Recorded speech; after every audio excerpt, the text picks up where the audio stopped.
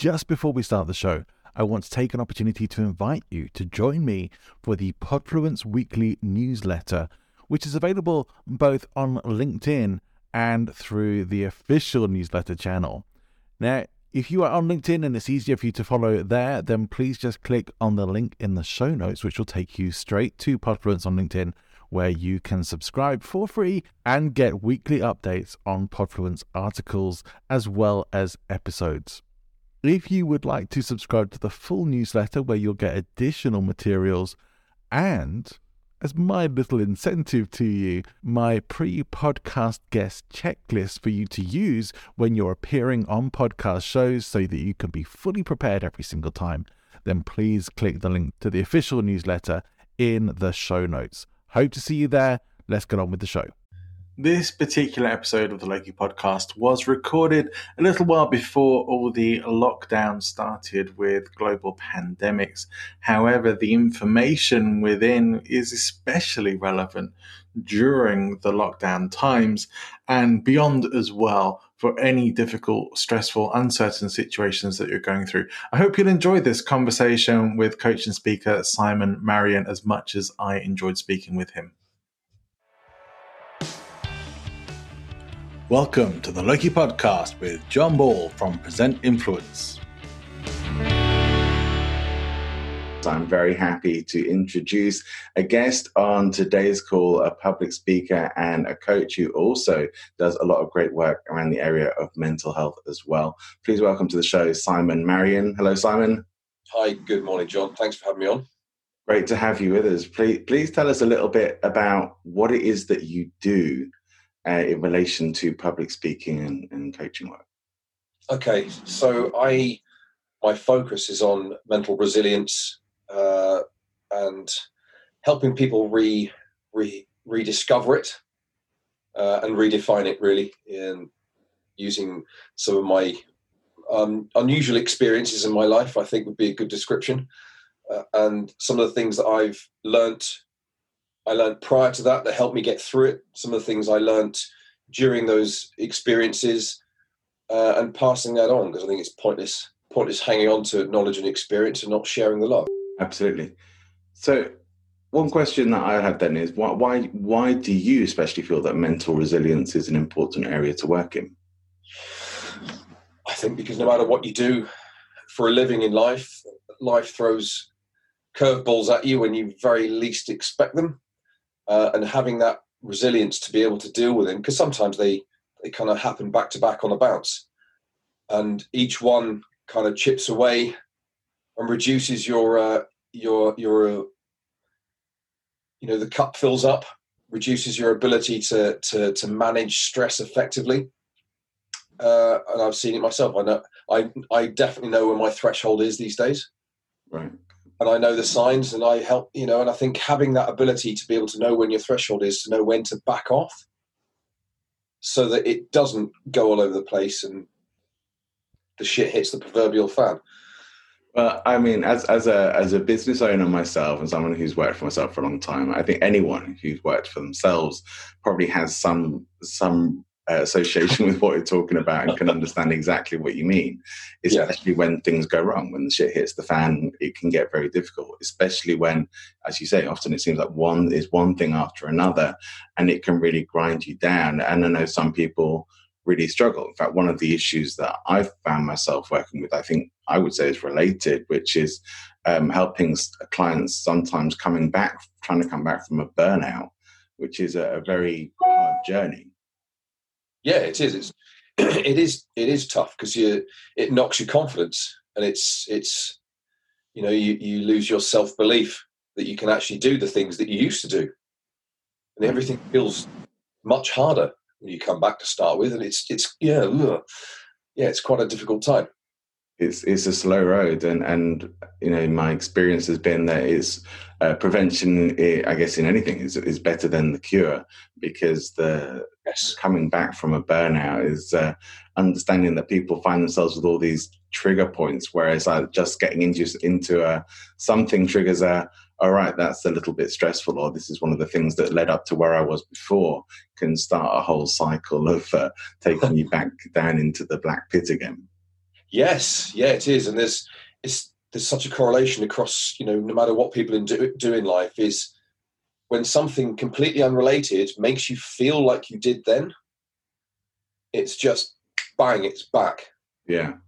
It's just, and it sits there, and without knowing how to manage that and to deflect it, or deflect it, accept it, whatever you need to do at the time, is it's just quite a scary thing actually when it comes back and hijacks you like that.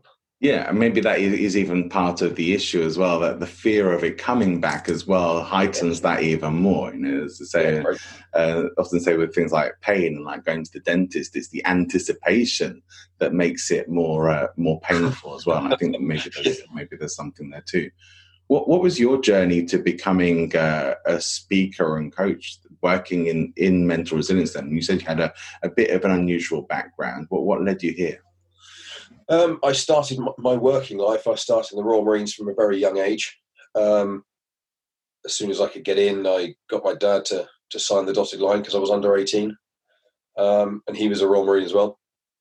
So I come from a very heavy military family, and that took me down that path. I was a very angry young man, and this really channeled my aggression in a constructive way, and gave me some incredibly valuable tools.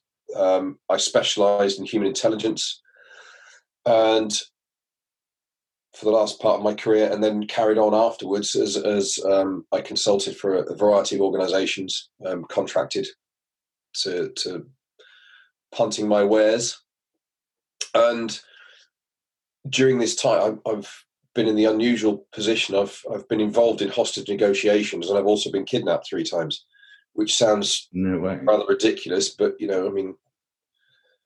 putting a light spin on it, was so I was so curious about the first time. I thought I'd go back and try it again to see what it was like a second and a third time. Oh my goodness!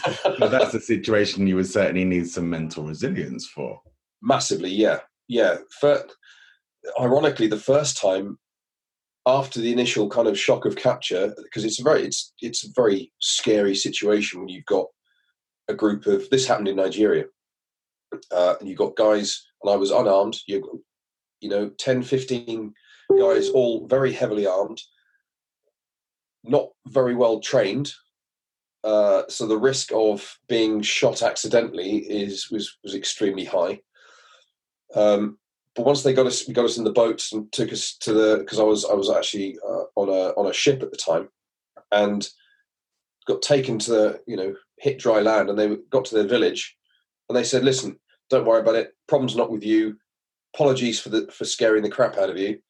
We're going to take care of you. Our problems with the government and various oil and gas companies is the crux of it down in Nigeria." And they said, "Listen, here's mattresses. You've got somewhere to dry to sleep, mattresses, mosquito nets, malaria tablets. We'll feed you. We won't give you water because water's more expensive than the beer." So they gave us warm beer for 9 days, which was horrendous because the chemicals they used to brew this beer are horrendous, and the hangover afterwards was horrific. So yeah, keeping drinking beer for 9 days, but that was kind of a strange. It was a bit of a paradox, really. It was really scary, and then quite calm and funny afterwards because they really looked after us very well. Yeah, I mean, strangely enough, I have drunk Nigerian beer, although thankfully it wasn't warm. But I can attest to the raging hangover afterwards. Yeah, well, because of what you took it up with. Yeah, quite interesting. But so that happened three times, but all 3 times in Nigeria, or twice in Nigeria, once in Sweden, of all places. In Sweden, my goodness! Yeah. And that was because of the work you were doing, essentially. Yeah? Yes. What was it that for you internally? What was going on for you, and how did you sort of keep yourself going through that? I've been in the fortunate position really where I've had training in how to deal with shock capture and the whole resistance to interrogation piece. There was no interrogation with this. Nobody was after any information from me, but the whole shock of capture piece and dealing with being in captivity. The first time was quite easy in many respects, because shock of capture is you just play, you don't make yourself a threat, because especially being unarmed, the risk of being killed was extremely high at that point, because obviously they're ramped up, they're adrenaline fueled. Quite often drink and drugs are involved to kind of give them the Dutch courage to do it in the first place. So that wasn't too bad. The second time was very different. That lasted for 35 days, and it took longer than they wanted to get paid the ransom fee that they were demanding, and it kept coming down. And they got so frustrated that they started getting really drunk at night, taking drugs, and then taking out their frustrations on. There were 5 of us, and they were daily beatings. Sometimes it was getting more frustrated with the flat side of a machete, which from somebody who is shit-faced and off their face was more scary than they were doing mock executions at one point as well. Right, to the latter stages of it. So yeah, can't even really imagine how terrifying that must be. But you got through that. What do you think that was essentially down to the training? And if it was, what were the elements of that helped you through that? The training definitely makes a difference, and I gave myself the purpose of helping the other 4 people with me to get through it. Thankfully, nobody was killed. There were some severe injuries. And having that purpose of helping them and teaching them all the little things that I was using to help them get through it, because they kept us all in one place, which was really good. So they didn't separate us, and that was a real plus, because we could keep each other upbeat, motivated, and focused on getting out. And just simple little tricks, things like when you're getting a beating, is to imagine yourself shrinking down inside, so your body's like a punching bag, so you can feel the movement of being beaten, but you don't feel the pain as much, because you're inside yourself, this tiny little version of you, and then projecting out so that you can not feel the pain as deeply as you would if you were really in the moment. So, I mean, it sounds like a horrendous thing to go through, and probably the vast majority of people will never go through it. Hopefully, anything nearly that. Well, certainly hope so. Terrifying. But how does that then apply to what you teach now, or does it? I mean, what elements of mental resilience are you teaching or talking about? Well, it's all because these, any experience that is overwhelmingly stressful, whatever that is, it is very subjective. It depends on what you've experienced before, and that whole frame of reference that you have. And I've worked with some people who are, mortally terrified almost of getting up and speaking in front of other people, and they get the same physical stress responses and get the same physical sensations, and the brain fog, and can't see the wood for the trees, don't know which way their ass points, and feeling sick, sweating. It's quite astonishing how these same physical responses happen in such varied situations. So the thing I teach, I talk about and teach, is about self-regulation, managing your psychological state to manage your physical state, and using 3 really simple tools to help people do that. And it's about consistent, like anything, it's consistent practice.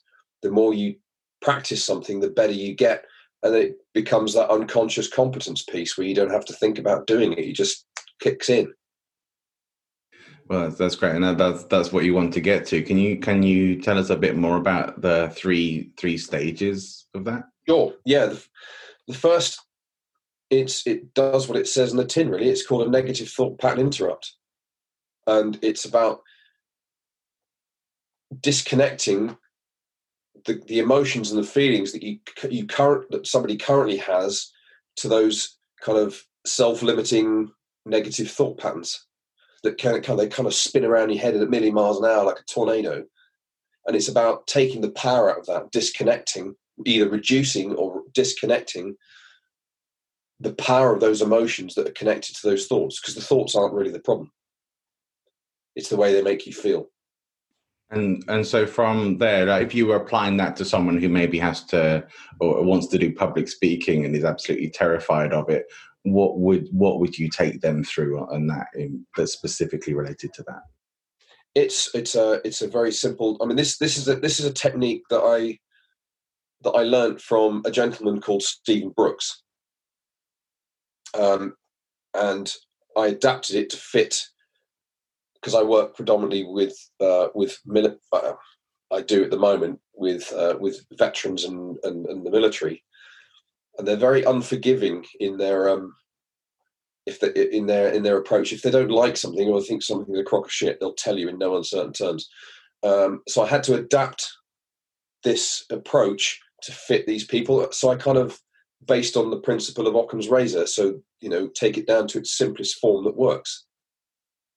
So, and they're not very emotional, flowery kind of people, really, generally. Yeah, for sure. So it's repeating a very short sentence over and over again in your head while focusing on feeling shit, which sounds rather counterintuitive, but focus on the crappy feeling while saying the sentence over and over again on loop until you intuitively stop. That's quite an interesting. So it's like an overload almost of that until you just can't do it anymore because you have to keep pushing that. Yeah, it's kind of weird. It's you get to the point where you can't find that feeling just kind of dissolves, and you can do this round after round, as many rounds as you need to. People tend to do it. One of the most extreme example I've got of using this was with a guy who had been given my number by somebody else I treated, and he FaceTimed me at 1:30 in the morning, and I saw him. He's holding and he's got a noose around his neck and a bottle of vodka in the other hand, and he's drinking this. And it turns out he was stood on a chair and he was about to step off, and he saw down on the table next to him that the piece of paper with the number on it. So he thought, "Fuck it, I've got nothing to lose. Make this one more phone call." And I talked to him for about 45 minutes, and then I ran this first little process with him when he was happy to do it. And as I'm sure you can imagine, he was kind of freaked out, and he was speaking at a million miles an hour. And over 20, 30 seconds, he started to slow down, and then he started laughing. So I asked him what was going on, and he said, "Well, I don't know. I don't know why I'm laughing. I just am, and I feel." I said, "Why did you stop?" And he said, "I didn't feel like I needed to say it anymore."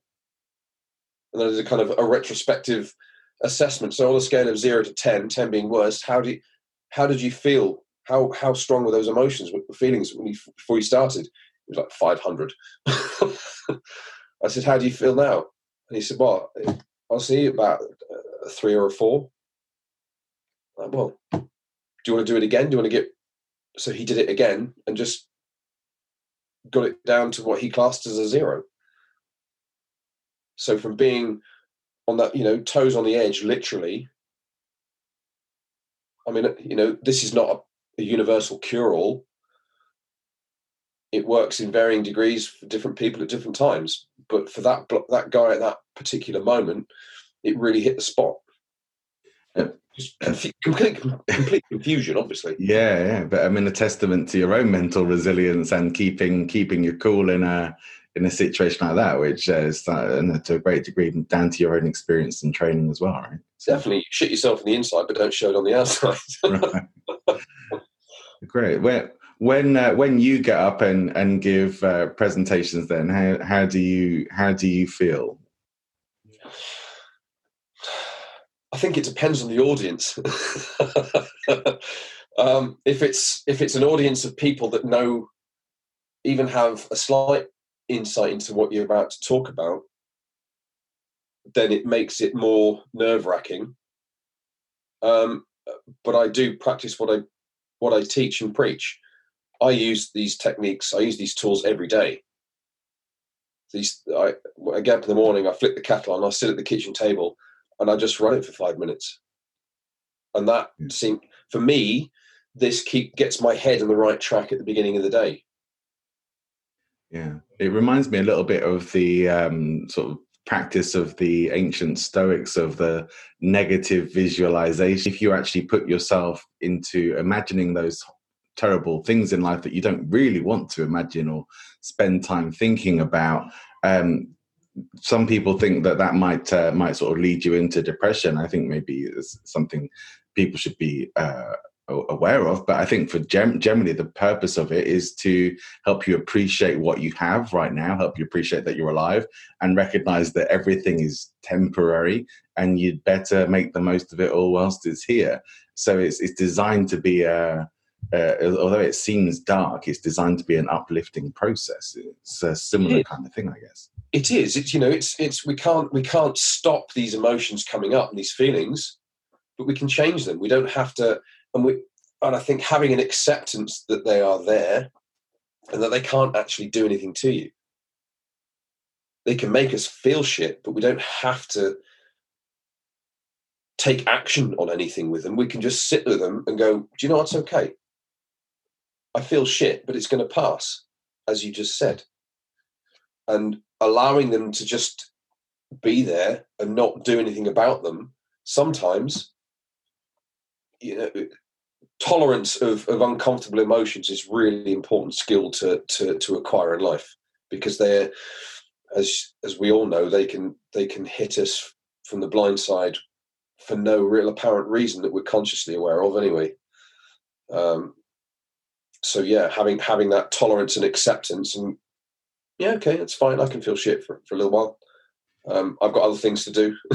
I really like that, and I like it because one of the things I'm aware of, I've done a lot, many coaches nights. I've done NLP, hypnotherapy, and various coaching courses, and I've also done some investigation into the work of cults and extreme religious organizations, and a technique that I've come across in both of those environments, I guess, has been one that seems to be more like thought stopping rather than actually processing the emotion. And I much more like the idea of a rapid processing and being with it and helping it pass. And that I believe emotions are there for a reason, and we shouldn't just try and block them. We should actually understand what's coming up, and we may need to just work on having better ways of dealing with them, which is what you're talking about. I like that a lot. We know when our brain stops thinking, it's generally involves death. It's always doing something, creating something, thinking about something. So I think trying to stop thoughts is a pointless exercise, really, because we can't. The mind is always doing something. So I think it's much more effective to focus on changing the emotion that comes up, and changing the way that affects us physically as well as mentally. If we change the way we feel about it, it changes the way we think about it. Because when we feel better about something, it changes your whole physiology. And when you start to feel better, your posture changes, and you start to feel lighter, and then you start behaving lighter. I think there are a whole load of thought-stopping techniques that people use without even realizing that might be what they're doing, like drugs and alcohol, sometimes even TV and entertainment to some degree, anything to stop being alone with your thoughts, right? Yes, yeah. I mean, if you're chronically depressed, struggling with anxiety and panic attacks consistently, then it's hard work, and it's draining. It's quite exhausting, and any distraction from that at the time is a good thing. But when you're not really doing anything constructive I don't like the word control so much, but it's about getting a grip of it and working with it rather than fighting it. From the work that you do, then what is your maybe primary motivation for doing what you do?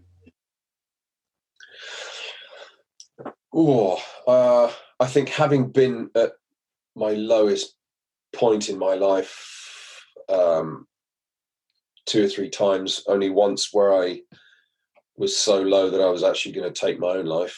I really, knowing how horrible that feels to get to that point, anything that I can do to help other people protect themselves from that is really my main motivation, really. Right. There's an author I really like called Matt Haig. I don't know if you've come across him at all, Yeah. but he has talked about these sorts of experience and written a book, Reasons to Stay Alive, which is an interesting book. I don't know if is it one you've checked out yourself? I haven't. No, I know his name, but I haven't read it. No. He's I've read a few of his books, and I've got most of the way through Reasons to Stay Alive. But it's nice now that people more and more are having these open discussions about mental health and about looking after yourself and depression and suicide and hopefully suicide prevention, and that we can actually talk about it without all the stigmas and whatever else that's been historically attached to these issues. When you go out and give a presentation in public, what's generally the thing that you most want people to take away from one of your talks?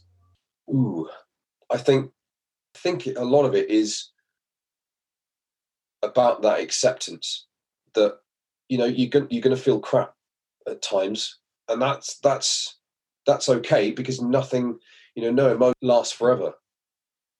And the feelings that are kind of the physical feelings that are associated with that. And it's okay, even if you sometimes just to sit with it and let it pass, because it will.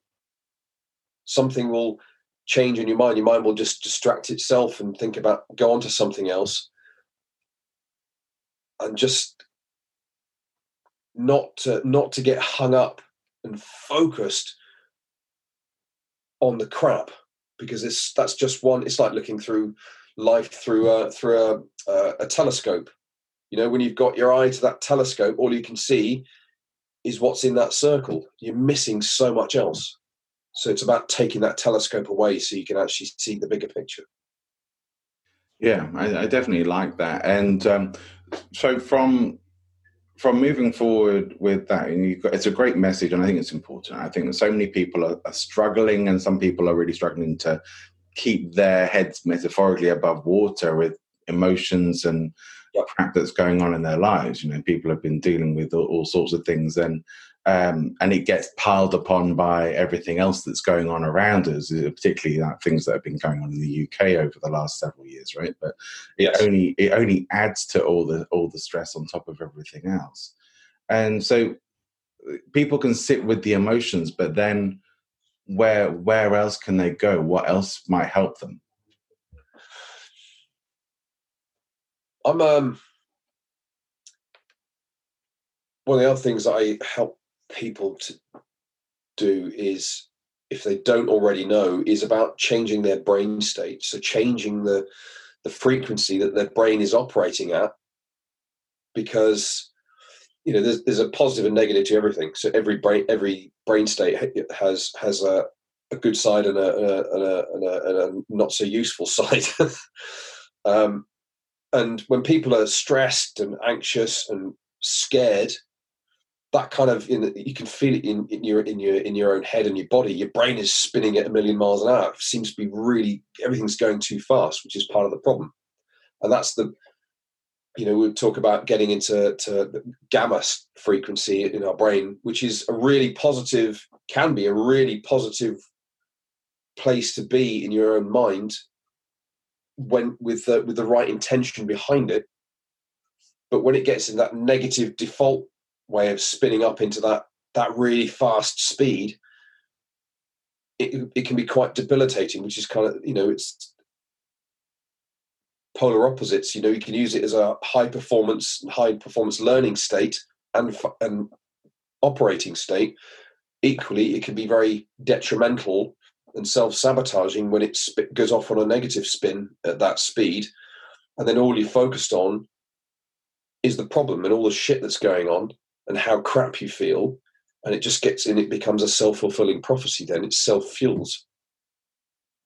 So taking people out of that into a more user-friendly state for themselves, taking it down to, to beta, alpha, which is a nice, as you know, is a nice, much more relaxed, much more user-friendly state where you can actually, it then disengages or engages the parasympathetic nervous system, takes us out of that limbic system operating. So we're not in fight or flight. So we can actually then start to engage the brain effectively for ourselves, bringing in the visual cortex, returning executive functioning, so that we can actually think logically, rationally, make sensible decisions rather than those emotional-based ones, which invariably lead us to extracting both feet from our mouth. Is there a tool or a method that you could share that might help people who are listening now to be able to get closer into that sort of brain state? Yeah, it's really simple. It's a combination of things that I've picked up over the years, and it, funny enough, involves breathing.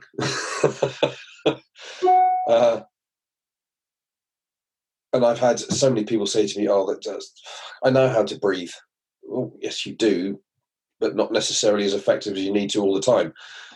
There's huge weight of evidence from millennia, really, of breathing and controlling your breathing to achieve different brain states.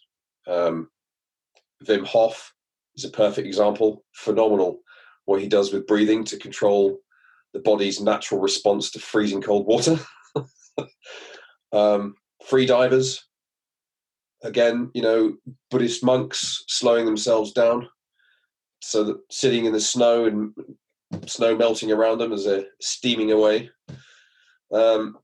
So breathing and physical movement and saying what it is you want to experience rather than what you currently are in a combination. And it's really simple, and it involves lifting and lowering one arm from the elbow. So just the forearm lifting and lowering.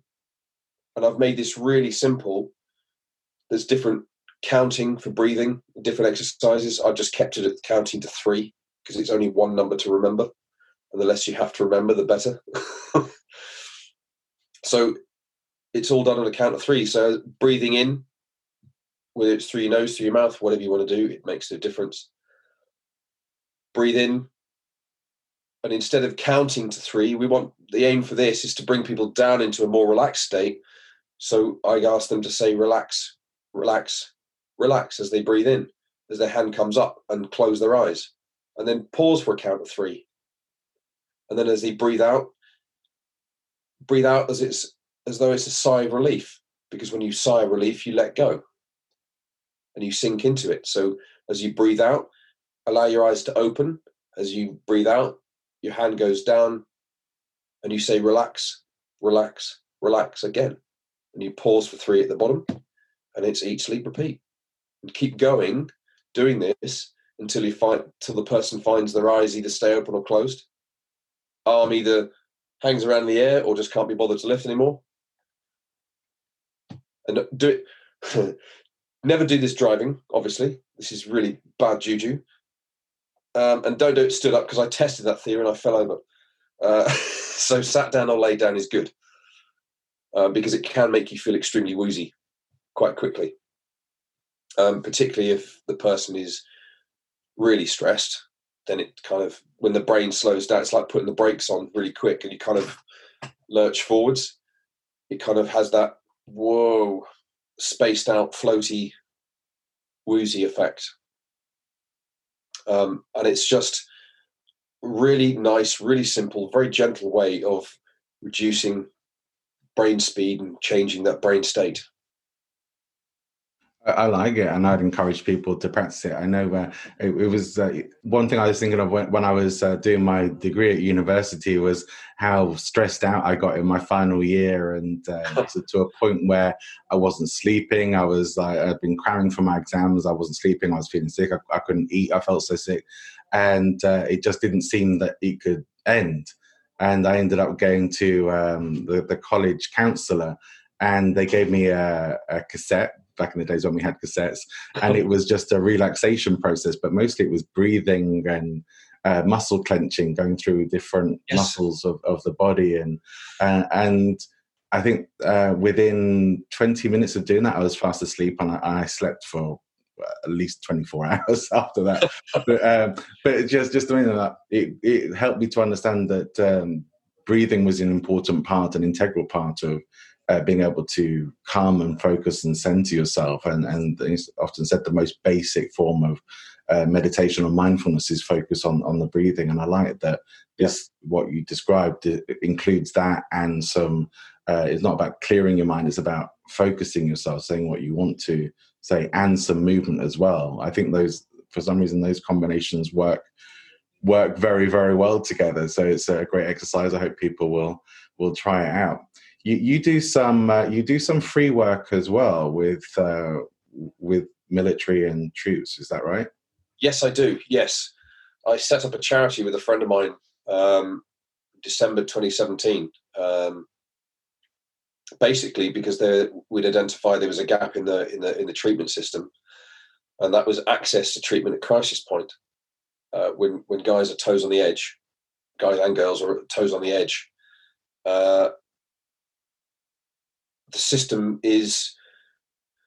operates that people need to have an assessment to then have treatment, but the assessment can take weeks, sometimes months, to then wait a minimum of about 6 months usually to access treatment.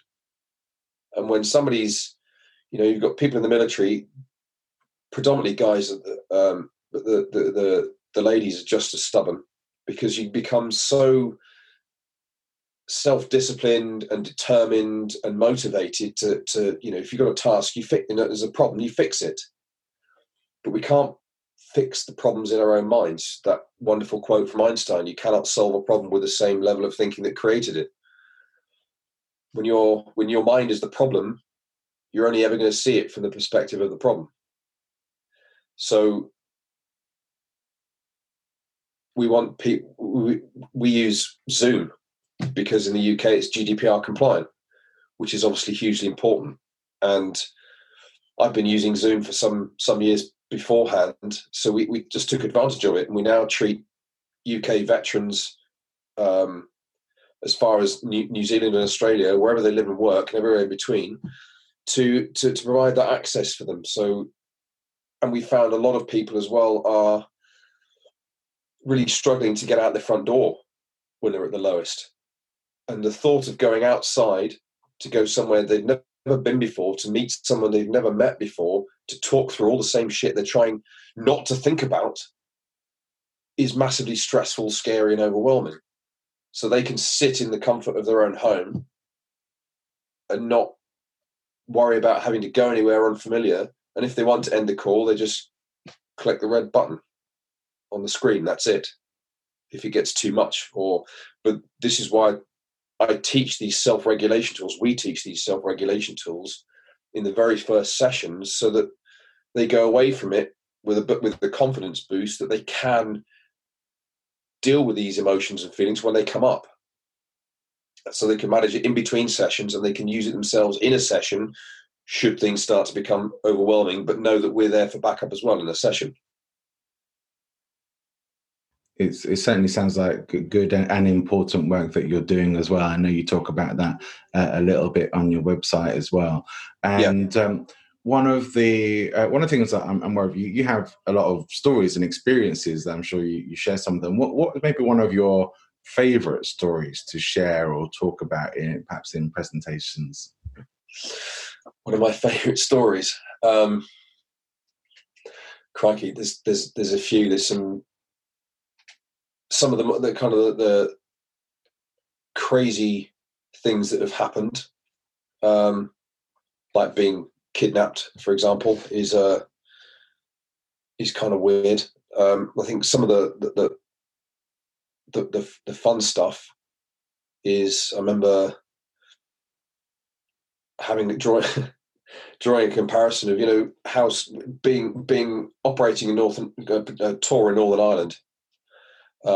and then after a tour in Northern Ireland, having 6 weeks off of doing nothing but generally as a young Royal Marine, spent most of it drunk, and spending most of the money that you build up over that 6 months in Northern Ireland is gone, and then going away on a med trip exercise for 3 months or whatever it was on HMS Fearless, and then going to, so that in 1 year you go Northern Ireland, Mediterranean, Brunei to do jungle warfare training, and the difference in the mindset, and you're in Northern Ireland doing what you love to do. This is, you joined to do the soldiering, and obviously it's stressful, and there's the dark humor, and then making and replicating stress and moaning about everything that we're doing in the Mediterranean, which was not exactly a hardship, but just how we focus on, stupidly, we focus on all the things to moan about because we can, no matter what the situation, but yet having so much fun in the process. And the irony of it is that, our commanders always know when something wrong is when we stop moaning. So if things are good, we'll find things to moan about. But when we've got nothing to moan about, then they start to worry. It's a good way to look at it, I think. But it's interesting. I mean, I think we do understand, and maybe it's one of the things that has come up a bit through this, is that our brains are perhaps more wired towards negativity than positivity. I mean, it's just the evolved survival instincts. We're always looking out for danger, and we generally are looking to solve problems and keep ourselves safe, and maybe that is part of the complain mentality as well. Is like we keep focused on making life better for ourselves and our communities as well, hopefully. But yeah. We can go along that sort of path. But I've always liked that. I mean, one thing I've rallied against a bit has been the sort of cult of positivity that has often sprung up in certain personal development areas, things like that, of people feeling that they have to be positive and optimistic all the time. It's like, well, yeah, I think you generally will have a better experience of life when you're more positive, if you're particularly negatively focused. Yes. But also, you have to train yourself. Like anything, we get conditioned. We probably have a natural predisposition to a greater degree to our emotional baseline, if you like, of where we normally sit, but we can do things to improve that and to make ourselves a bit more positively focused, so that we're not just like Eeyore from Winnie the Pooh, like always in the negativity, that we want to have some let the sunshine in from time to time as well, or at least do more of that. And it's always about this journey of, it should be really about this journey of improvement, not about that you have to be perfect on this, or that you punish yourself when you have a moment of negativity. This is all about, the goal for me with everything that I do in personal development is to improve life, make things better for myself and everyone else, for the world in general. Just not aiming for perfection, not aiming for anything other than being better tomorrow than today. Yes. Yeah. I mean, I'm totally with you on that. And I think, I think one of the biggest problems in society these days is that, science, technology, etc., has changed so phenomenally fast in such a short space of time that as human beings, we're playing catch up, and we can't keep up with the rate of change in terms of our own evolution. We don't change as quickly as we make things change. And this is where so much stress is happening in social media. There's yin and the yang. It has so many positive uses. And it's like with anything, it's the intent behind the use of it that makes it good or bad. And yeah, I think that there are a lot of people who are misguided in the use of it. And there are some deliberately downright shitty bastards out there who use it for manipulation and to cause people pain, and how you change that is, it's a tough ask, isn't it? Really. It's something that's come up in a few of the chats I had. I have my eldest niece has suffered a bit from cyberbullying, and certainly was aware of the impact that had on her. And I think we see it much more. I think the UK just recently has been a very highly publicised case of a TV presenter, yes, who ended her life, and seemingly because of I guess shame and social media bullying and whatever else was perhaps going on for her. There may have been other issues as well, but certainly that seems to be sort of played a significant part in it. What we do about it, well, I think all we can really do right now is it starts with us, and it starts with being better than that, and not supporting, or not, I'd say as well, not responding too much to that as well. It's the reactionaries that I think fire up the people who do this, because that's what they're looking for. So every time we give attention to the attention whores, they will do more. Yeah, very much so. One of my favorite people on social media in their response to trolls and just the shitty abuse that they get is James Blunt. I'm with you there. Yeah. He's just phenomenal. What a great way to go. Well, yeah. So what? Okay. What you're saying is actually quite meaningless in the big picture. Yeah, I think he's a good person to follow on Twitter, because he's self-deprecating in a way that isn't really downing himself, but just says, "I'm not taking this seriously, and I'm not accepting not accepting the insults. Just going to play here." It's a very nice approach. Good, yeah, I definitely agree with that. Is there anything that you were hoping I would ask you about, or a question you wish I had asked today? That's an excellent question.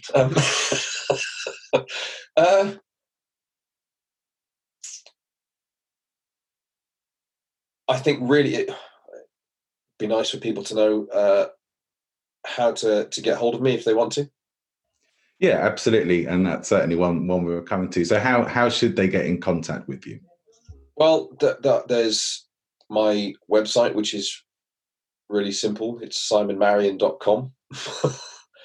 And it's Maryan, and it's Mary with a short N is the easiest way to describe it.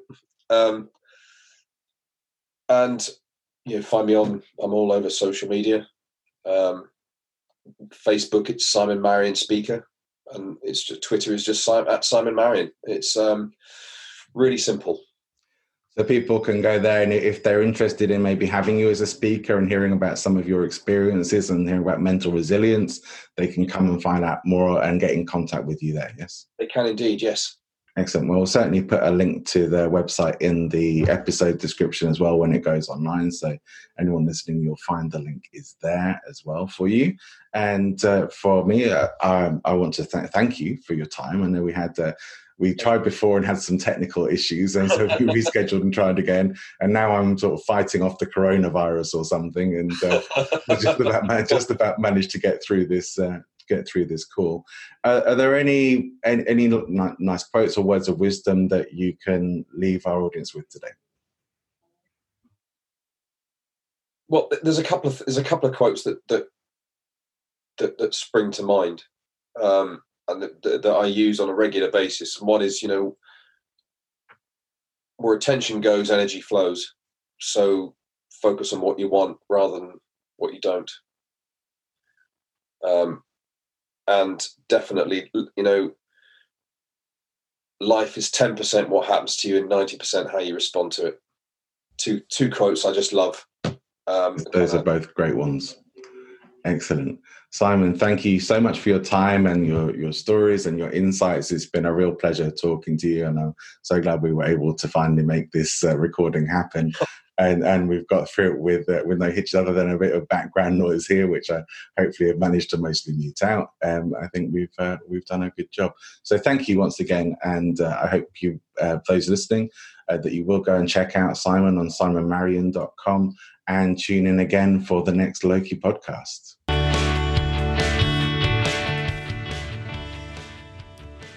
Thanks for tuning in. If you enjoyed the podcast, please make sure you like and subscribe to stay updated for future episodes.